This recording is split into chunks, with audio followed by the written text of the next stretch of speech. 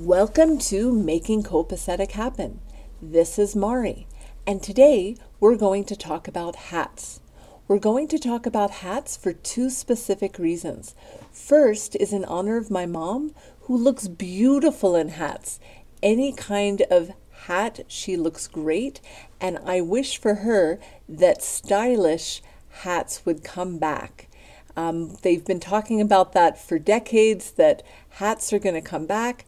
They don't really happen too much. Usually we use hats for function rather than for fashion. And today we're going to talk about hats that we use for function. The second reason why I want to talk about this is a conversation I had with someone who reminded me that the head loses a lot of heat both when we're showering and when it's cold in the winter. So as I mentioned, we're going to talk about hats and their functionality. If you want to have some beautiful stylish hats, I encourage that. Absolutely. In my copacetic life, all of my hats are for function. So remember that copacetic means putting your things in order so you can live the life that you want to live. And now that I say that, if you love stylish hats, absolutely. Go out and get some, see which ones you have around, maybe go to your parents or grandparents, attics, basements, closets. There might be some really cool hats and hat boxes. When I talk about the functional hats in your life, they serve two purposes.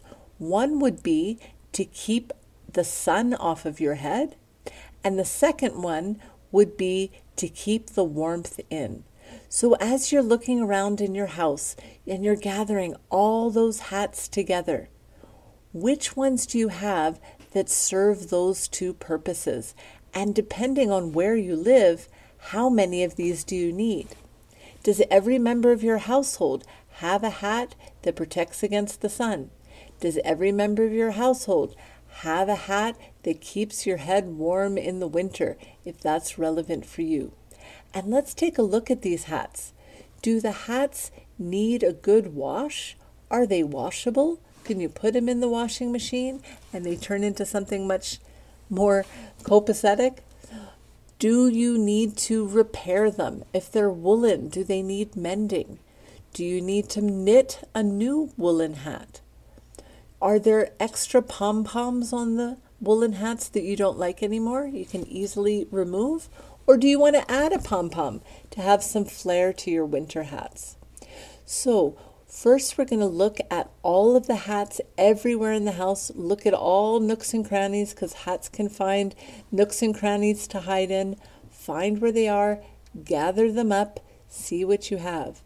Sort them out in terms of what you want to use on a regular basis, which ones you want to donate or give away to people you know or get rid of because they are not useful for anybody. And are there any gaps, any things that you need to procure? Today we talked about hats.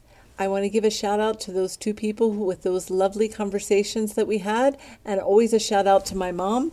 I'm thinking of you and hope that stylish hats come back into fashion and that there are a lot of places where you can buy them.